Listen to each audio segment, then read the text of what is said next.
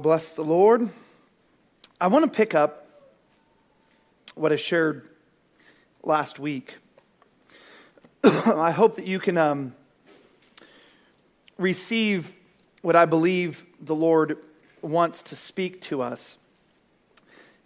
Chris and Isaac and Rodney and I were talking after church this morning. Well, Dad was too, and then he left. I just think we've been a lot of years of building a foundation. And sometimes I build foundations. And a lot of times when we do that, we pour the concrete, we take the forms off, we load them up, and we leave. And that's my job. But then other times, we have a chance to build on the foundation. And we get to come in and we get to frame also on the foundation that's been built. Well, I think the beauty, you think about what Brother Mann does, he travels and he does not work in the long-term process of building that immediate body. But he encourages the body. He gives energy for the building, let's say. He comes along and re-energizes the people who are in the church to get busy with the building. But the work of a pastor is to construct as the Lord sees fit, but to work long-term in the building project. And so we've been a lot of years.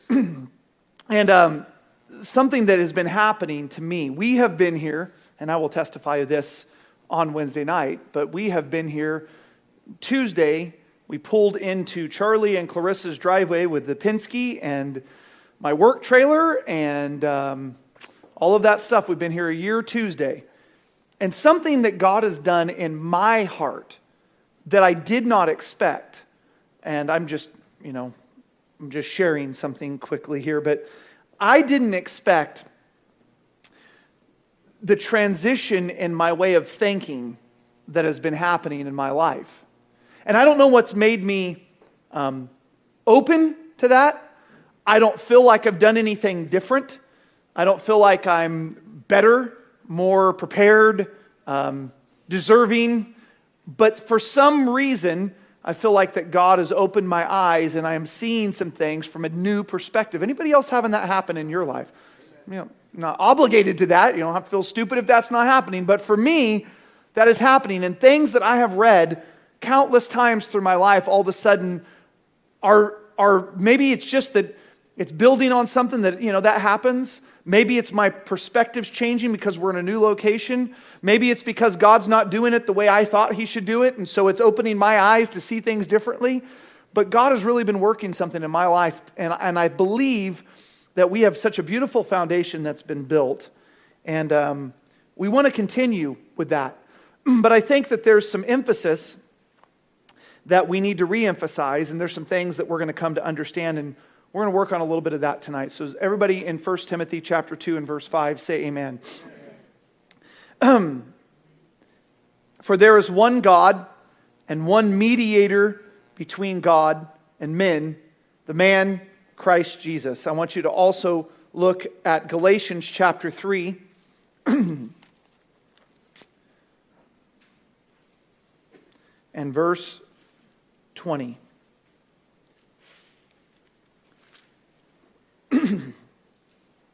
Well, I wrote that down wrong because it can't be. Oh, there it is. Yeah, there it is. Okay, there we go.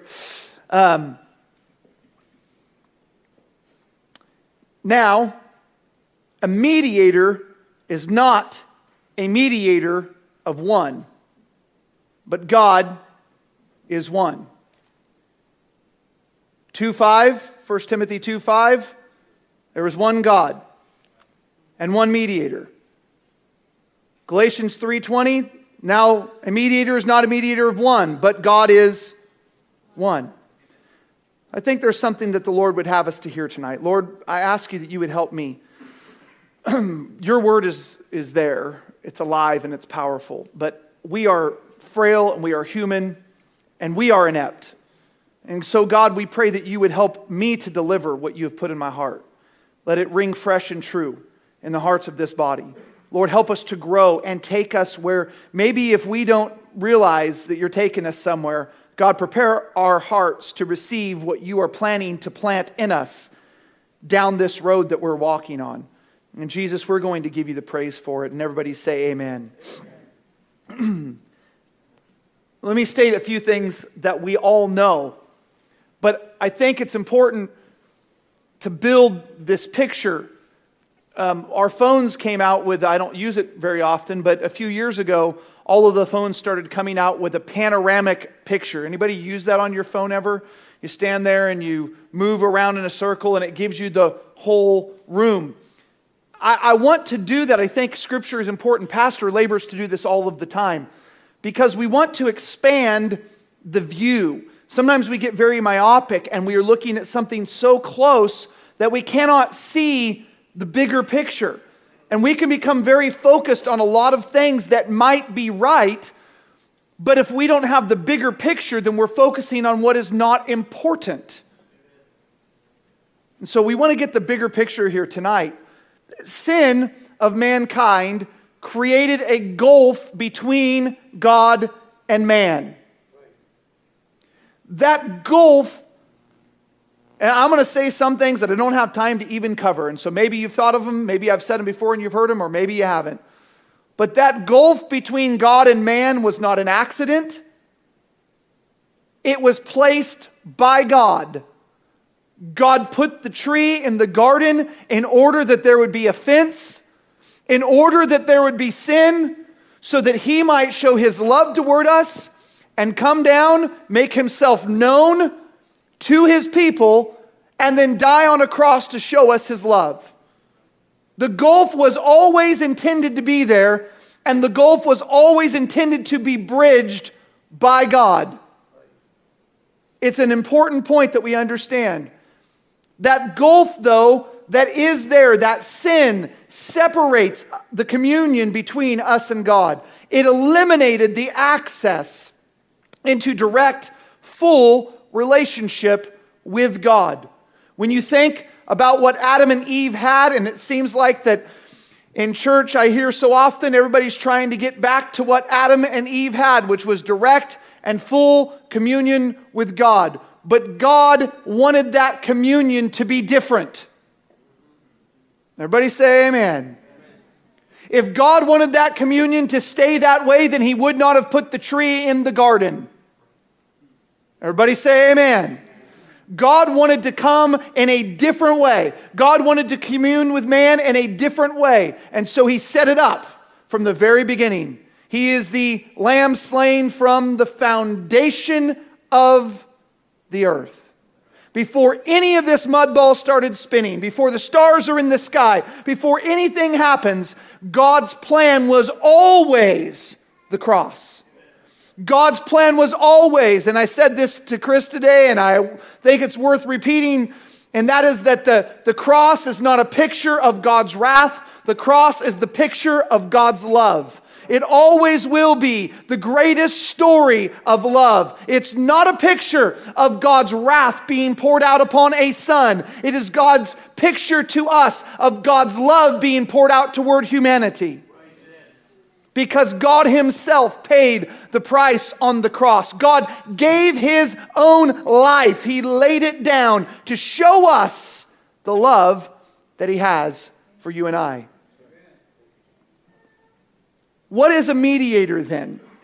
We read these two passages of Scripture, both speaking of a mediator, both speaking of God being one in conjunction with a mediator. What is a mediator? But a mediator is one who interposes between two contending parties with their consent for the purpose of assisting them in settling their differences. In this case, the Greek root word literally means the middle. It means to be in the middle.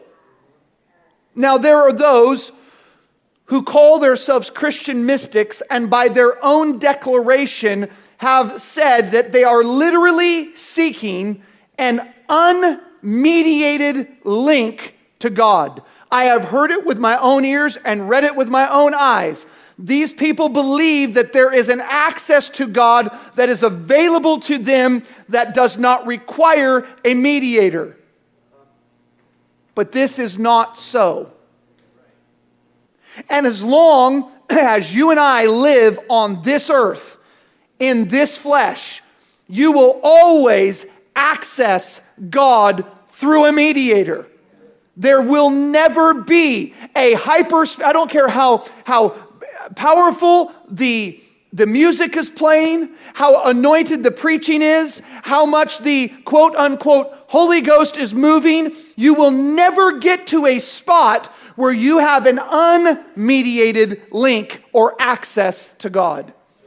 Your relationship with God, my relationship with God, will always go through the mediator. We have two parties, us and God. God's not confused, God's not divided, but we are. God is one, we are not. And the mediation does not need to happen between God and His Son. Listen, it's really important. This mediation does not occur between Father and Son, as though Jesus stands between us and a judgmental Father to go between and plead our case to God. How many have heard that message through the years? Probably if you've been in church, everybody's heard that. That Jesus stands to bridge what should be the wrath of God being poured out upon us. He took all of that wrath, but that is not at all what the case is. God understands something about you that you don't. You're not God. That's what God understands about you. We think we are. We think that somehow we can acquiesce to being God. How do I know that? Look at the Tower of Babel. This is exactly what they were trying to do. They said, we're going to build to where we can go up into the heavens and we will not need God. There's always something inside of man that believes somehow we can circumvent the need for God. And whether it's a total circumvention of the need or there's just some belief that, you know what, I need God, but also if I do a lot of really good things, then God will be a lot happier with me. It's just a natural thing of man. Our need for mediation is not, though, that Jesus stands between the Father and us. But what the mediation is this. God is God, you are not. You can't be God, but God can be man. And this is how the mediator comes into play. That God becomes flesh in order that we can now deal with God because we cannot deal with God as God. God is holy, you cannot approach Him. What happened to the priest if he went into the holy place? Just into the shirt tails of the presence of God with sin in his life. What happened? Death. Instantly. What happens when you put the Ark of the Covenant on a cart and just the remnant of the presence of God is in that Ark? What happens when you reach out and touch that Ark? What happens? Death. The presence of God always brings death to humanity. When Isaiah is encountered with the presence of God, he's at a distance. He just sees the glory of God and he falls on his face and says, I am unclean, I don't belong in your presence. But something happens when the mediator comes. Something happens when Jesus shows up because all of the fullness of God dwells in him, but now we are able to touch him. We are able to handle him. He is right in front of them. He walks with them. He eats with them. He talks with them. And he reveals the very nature of who God is and what his intention toward mankind is. If you only read the Old Testament, you would think that God's intention toward mankind is law and judgment. But when you get into the covenant that we live in, you realize that God's intention toward mankind is that he is long-suffering, not willing that any should perish, but that all should come to repentance. And that God commended his love. He showed his love to us in this way. While we were yet sinners, Christ died for us. And no greater love has any man than this, but that he lay down his life for his friends. The story of God toward mankind in the Old Testament is one of judgment. The story of God toward man in the New Testament is a story of mediation. It's a story of love. It's a story of restoring communion with man. That's God's intention. Job has a perfect perspective in understanding that it is impossible to stand in the presence of God and to arbitrate your own position. We all know what Job went through. And for the sake of time, we won't cover all of that, but just remember that he has lost all of his wealth, all of his cattle. His children are dead. His wife sits and scoffs and mocks him because he will not curse God. And all of his comforters. Anybody read through Job lately? How would you like to have those as friends? All of his comforters come and accuse him and say to him, the reason why you're going through what you're going through is because of sin in your life. Bildad the Shuhite, he comes to him and says, listen, God does not pervert justice. This is in the 8th chapter of Job, and I'm just summarizing. But you are getting what you deserve. You're a sinner. Your children were sinners, and God judged you accordingly. But if you will plead your case with God, and if you are pure and upright, then God will hear you and restore your property. This is the summation of what Bildad the Shuhite says to Job. The sum of it, you have sinned, but if you dress a certain way, this is religion today. If you do specific things, certainly God will be more pleased by you and you will be able to approach him. This is the exact same idea that Bildad comes to Job with. If you are really upright, then you have access and you can get to God and you can plead. You're telling us that this has just happened and that you're trusting God, but you're a liar and a hypocrite. That's what they're all saying to him. Because if you were really upright, if you really were living the way God intended you to live, none of this would have ever happened to you. No one will say this exactly, but I do believe this, that subliminally there is an idea that somehow our works, coupled with Jesus, will be more pleasing to God. And I've been hitting a wall with this in the last couple of months. Now, I'm not suggesting that we do not live holy and separated and well-pleasing to him, but I am suggesting that that is the result of obeying his voice, not the works that grant us greater access to his presence. I think there is a huge difference. And what I believe is so important for every one of us here, I don't know why God wants to drive this home, but I feel this so strongly in my heart. We've got to understand that when we come to God, we come through Christ, and that's it. And remember, this Trinitarian idea that somehow we come to Jesus and then Jesus washes us in his blood and then we go and then we're pleasing to the Father because he only sees the blood of Jesus. Remember, that's Trinitarian theology. God is how many?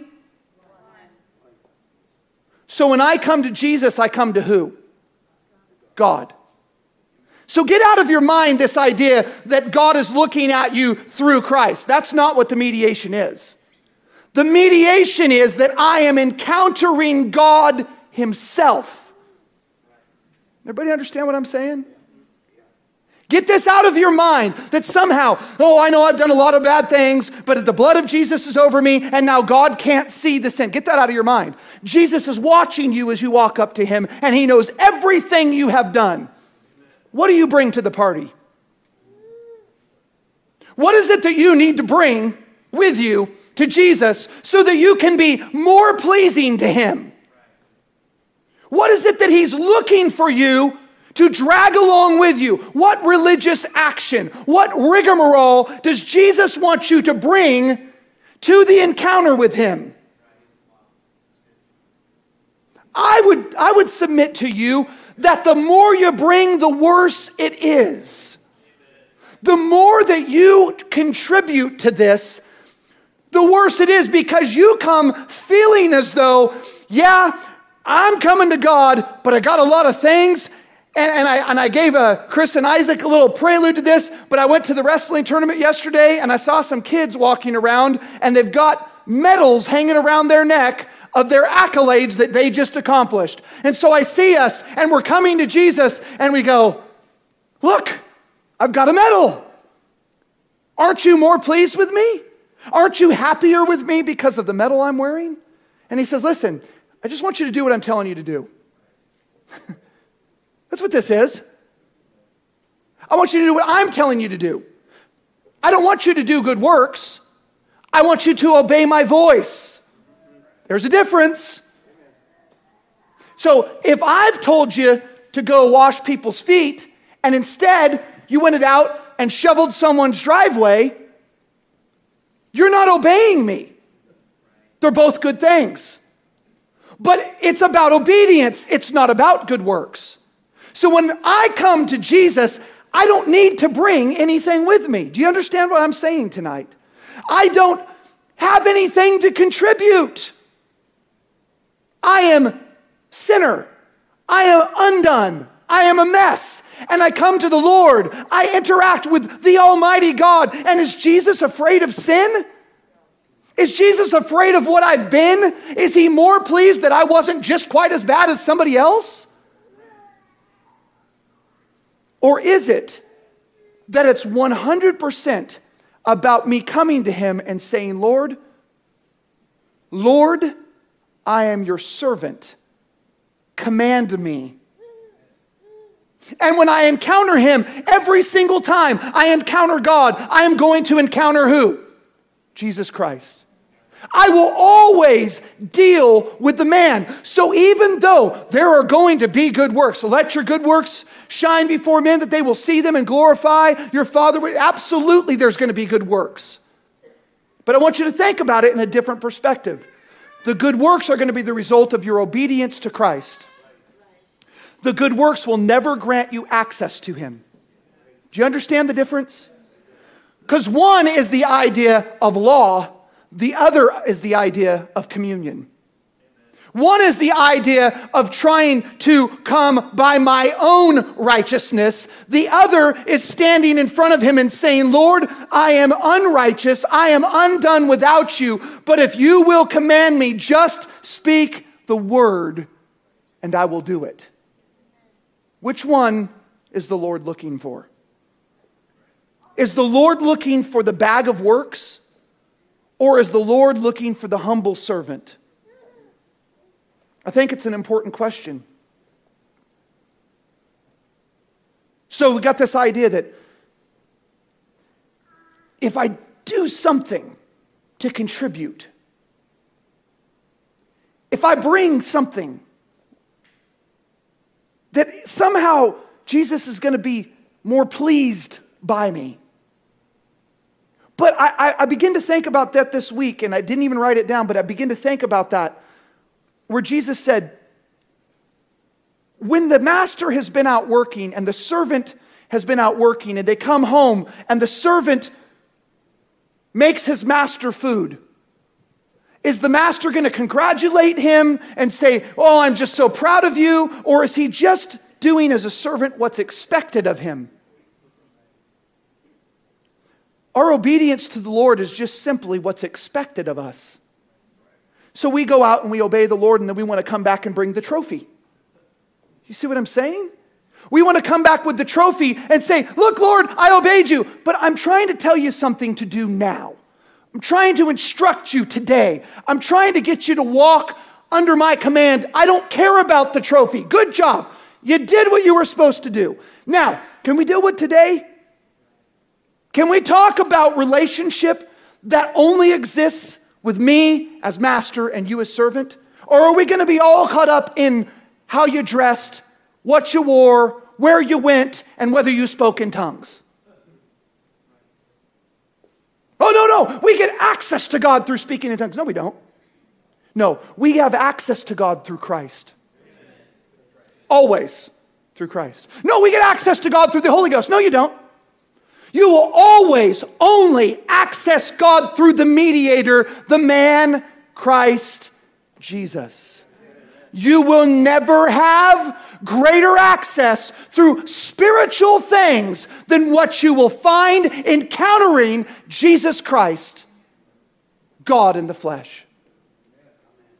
If you are looking for something more, you will land outside of God's will. You will go into areas that God never intended you to go into. Let me put this another way. Jesus doesn't want you in poverty. He is concerned about your greed. He's not worried about women wearing makeup or pants. He's concerned about modesty in your heart. He's not confused about our natural circumcision. He wants the cutting away of the flesh of your heart. He's not worried about alcohol. He is commanding us about sobriety. Do you understand the difference? We can be poor, ugly, circumcised, and never touch alcohol and split hell wide open. Why? Because that's not what it's about. All of that becomes, I don't need the mediator. I'm doing the good works. Look at how I've dressed. Look at what I've done. Look, I speak in tongues. Look, we had Holy Ghost revival. Look, I don't drink. Look at all these things, God. Look at me. Look at me. And Jesus is saying what? Come to me. Come to me. Stop looking for something else. Stop expecting something else. Stop hoping for more than Christ. The fullness of the Godness dwells in him bodily. Modesty, humility, sobriety, and denying our fleshly desires are not the access point to God. They are the result of being in the presence of Jesus. Am I totally just speaking to myself, or is anybody understanding what I'm saying? Those things do not grant us greater access. Okay. Let me give you round this thing. If you come to Jesus by his grace, what do you bring for salvation? Anybody bringing anything for salvation? Oh man, you guys are all scared to answer. The answer is no. We don't bring anything for salvation. How was salvation acquired? By faith in Christ and the washing of his blood, which comes from our faith being placed in him. Okay? Jesus the mediator. Now, day 2. How do I approach God? Jesus, the mediator. What did I need to bring day 1? Nothing. Okay. What do I need to bring day 2? The same thing I brought day 1. Because it's about faith and obedience to his voice. And I know that can sound like I'm talking in circles, but I'm really not trying to do that. I'm trying to paint the picture of the difference between relationship of a servant and a master and relationship of a law of sin and death and us trying to circumvent Christ to get to God. And the Trinitarian and the apostolic oneness alike all believe somehow that my works couple with this to get me greater access. And I'm telling you that Jesus is the mediator today, and he is the mediator tomorrow. He is the same yesterday, today, and forever. So the same one I needed mediation for when I began my journey with God is the exact same mediator that I'm going to approach tomorrow morning when I wake up and say, Lord, my Father who art in heaven, hallowed be thy name. It's the same exact one. the same access point, and the same one I'm getting into. My job is to walk through the door of Christ and stay in Him. It's my job. It's my duty. God's not more pleased by your spiritual accolades. He's not. He's pleased by your service of obedience to His voice. We can see Christians who are totally flesh-indulgent, caught in entertainment, self-pleasure, always satisfying the carnal nature. It is the result of being out of the presence of God. The way into the presence of God is not through our works, but through the man Jesus Christ. The result of being in Jesus Christ is that He will begin to cut away the flesh of our lives, bring in modesty, remove hypocrisy, and install sobriety. That's the result of my obedience to Him. But again, to be very redundant, not the access to Him. My access to Christ is the same every day. Now I know, I would believe that for probably most of us, this is new thought. Because it's not how I've thought about it most of my life. But I just simply have come to the point now where I feel like that what I need to do tomorrow when I wake up is say, Dad has been saying this for years. He'll just sometimes kneel down or walk down the road and put his hands up and say, Lord, here I am. What is relationship about between a master and a servant? What is it about? Oh, look, we cast out demons in your name. And we've done good works in your name. And look at all that we've done in your name. Who are you? Who is it that... Who's talking to me? I don't know you. Get away from me.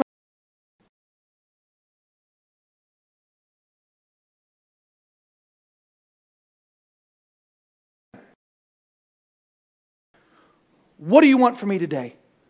What is my day supposed to look like? Jesus, I'm going to sum it up for you. Here's all the law and the prophets. It's all summed up in this. Hear, O Israel, the Lord our God is one. If you want mediation, you're going to have to understand God is one. And then you need to love that one with all your heart, soul, mind, and strength. And by the way, that's going to help you to love your neighbor as yourself. And if you can do that, if you'll walk in those things that I tell you, all the law and the prophets are fulfilled. Don't worry about it. Stop trying to not murder. Stop trying to not commit adultery. Stop trying to not steal. Stop trying to do all that stuff and just listen to me. Because if you walk in my spirit, you won't fulfill the lusts of the flesh. So I got to get to Job. Let me look at Job chapter 9. If you have your Bible, look at this. This is really amazing. I saw something I've never seen before in the book of Job. Job is considered to be the oldest book in the Bible, written before any other book, written by Moses. I believe Job was like the great-grandson or the grandson of, who was it? I don't remember now. But one of Abraham's seed. The oldest book in the Bible. And I saw something. So remember, Bildad saying, hey, listen, you come... And if you're righteous and if you've done all these things, you've got access to God. It's there. Let me tell you, it's there. But listen to Job's answer in verse 1. Then Job answered and said, verse 2, I know it is so of a truth, but how should a man be just with God? Look at verse 3. If he will contend with him, he cannot answer him 1 of 1,000. He is wise in heart and mighty in strength. Who hath hardened himself against him, and who hath prospered? Job says, listen, Bildad, I'll fill you in on something. If you're really wise and somehow could find access to stand before God, who would dare? Who thinks that you could answer God even 1 of 1,000 times if you were in a debate that you could beat him? You think that somehow that you can come with all of your wisdom, all of your works, everything you've done, and present them before God? Job just makes this really clear. It's not going to happen. It's never going to happen. What a beautiful revelation Job has. Job is upright. He's living as he should. He's blameless before God, and yet he understands that he can never approach God on his own merit. Even though he is right with God, he realizes that he can never defend his position before God. I don't know why the oldest book, one of the first guys to deal with this issue, he somehow has it figured out, but we can't. But look down at verse 27. If I say, I will forget my complaint, and I will leave off my heaviness and comfort myself, I am afraid of all my sorrows. And I know that thou wilt not hold me innocent. If I be wicked, why do I labor in vain? If I wash myself with snow water and make my hands never so clean, yet thou shalt plunge me in a ditch, and my own clothes shall abhor me. For he is not a man as I am, that I should answer him, and that we should come together in judgment. Neither is there any daysman betwixt us, that might lay his hand upon us both. Let him take his rod away from me, and let not his fear terrify me. Then would I speak and not fear him. But it is not so with me. Scholars do not believe this passage to be of any significance or prophetic foreshadowing, but I do. Job drives home the point, and let me read it to you out of the NIV, which I don't really care for too often, but let's just put it in plain English what he's saying. Same passage. If I say I will forget my complaint, I will change my expression and smile. I still dread all of my suffering, for I know you will not hold me innocent. Since I am already found guilty, why should I struggle in vain? Even if I wash myself with soap and my hands with cleansing powder, you should plunge me into a slime pit so that even my clothes detest me. He is not a mere mortal like me, that I should answer him, that we might confront each other in court. If only there were someone to mediate between us, someone to bring us together, someone to remove God's rod from me so that his terror would frighten me no more. Then I would speak up without fear of him. But as it stands with me, I cannot. Job gets to the heart of the matter. It's not my righteousness that is the problem. It is the fact that there is not a mediator for Job. Job is upright. The scripture declares him to be upright. But your uprightness does not get you access to God. Do you understand what I'm driving at? Your uprightness does not earn you access to God. And Job, in his most miserable condition, says, listen, if there was a daysman, that's what it means, an umpire, an arbitrator, somebody to go between, someone to stand in the middle, a mediator, then I could talk to God. But it's not true with me. Can I tell you tonight that it is true for us? What an awful place for Job to be in. I would hate to try to compare my righteousness with Job's righteousness. I look at me and I can see God's testimony concerning Job. I know most of you standing here tonight would not be so bold with God's testimony concerning us. That God literally says to the devil, have you considered my servant Job? He's upright in all things. I don't think that God's going to give that same testimony of what I have been. It's not the uprightness. But fear and distress and turmoil have brought Job to the place where he realizes that if he could confront God, if he could just talk to God, everything could be settled. All he needs is a word from God and be able to interact. He needs a mediator. And my mind immediately goes to Philip.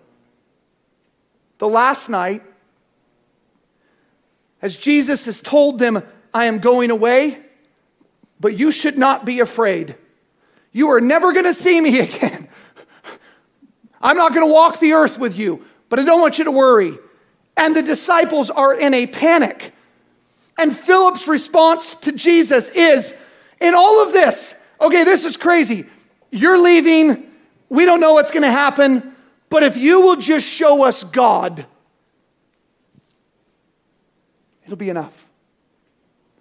It will satisfy us. If we can just get access, tell us how to get to the Father, and it'll be enough. And Jesus' response, as we know so well, is, how long have you been with me and you still don't know who I am? Who this man that is with you is. When you have seen me, when you have walked with me, when you have talked with me, you have not just seen the mediator, but you have seen the Father himself. You have encountered God. You're looking for something to settle your confusion, to cause there to be rest inside of you because of the turmoil that's going to happen around you. And Jesus says, but listen, I am the one you're looking for. I'm the answer. He goes on to tell them, listen, don't be troubled. Don't worry about this. I'm not going to leave you orphans because I'm going to return to you. You're going to have a comforter, or the Greek word, a paraclete, one who's going to come beside you and mediate for you. And you know who it's going to be? The Spirit of truth. And you know who he is because he's with you now. But he's going to be in you. It's all him. It's 100% Jesus. And our interaction will always be in Christ. If we want to be right with God, it will always be by us being fully and totally placed in Christ. Job says, listen, if there was a days man I could talk to, if there was a mediator,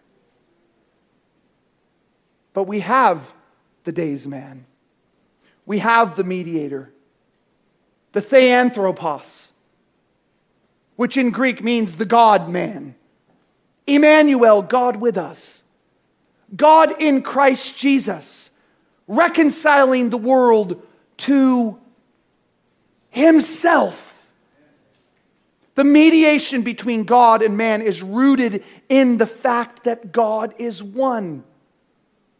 The mediation, as I said before, is not about God mediating between God. It's about God reaching out and touching man. God is not confused about God. God doesn't need any mediation. That's why it says where there is two parties, it requires mediation, but God is one. The mediation is not because God needs mediation. The mediation is because we need an arbitrator. Because we need to encounter the man, Christ Jesus. We will never exhaust the revelation of the knowledge of God found in Jesus Christ. I spent And I think back to my life. I spent so many hours as a young, say a child, 9, 10, 11, 12 years old, at altars, praying because of what the environment religiously we were in, praying to be filled with the Holy Ghost. Constantly being reminded that if I was upright, if I was doing things that were right, then I would be filled with the Holy Ghost. How can I do that which is right without the Holy Ghost? How can I do what is right without the Spirit of God? You mean before I can encounter God's Spirit, I've got to get my life all cleaned up? I got to get everything turned around? I got to get everything fixed? I could never do it. But the truth of the matter is when I come to Jesus, bringing what? Nothing. Bringing nothing to the party. And I come to Jesus and I say, Lord, fill me with your presence. Jesus, become Lord of my life. Then His Spirit begins to take residence inside of me, and it provokes me unto good works. The result of God's presence in your life is 100% dependent on His grace and has nothing to do with your works. Well, I got to be baptized in Jesus' name. Nope. If it's something that's required by man, it's of works. Well, I need to look a certain way. Thank God He received every one of us when we didn't look a certain way. Again, I'm not, Pastor Rodney, are you changing how? No. I believe how we're living is the right way. But I want to recommend to you, don't come to God with the stuff. Come to Jesus and say, Lord, you are my master and I am your servant. I'm not bringing anything to you.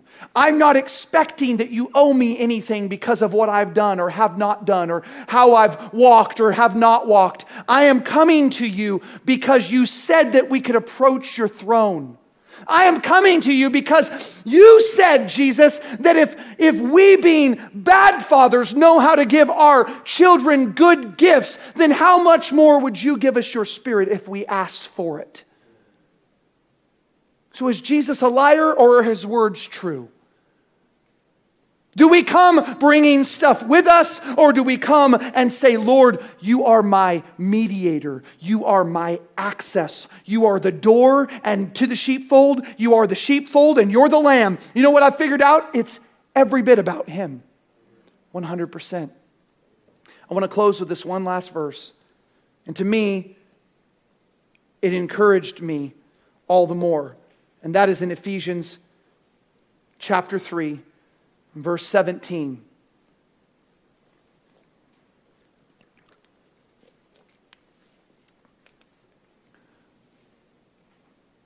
That Christ may dwell in your hearts by faith. I don't know if you've thought about this.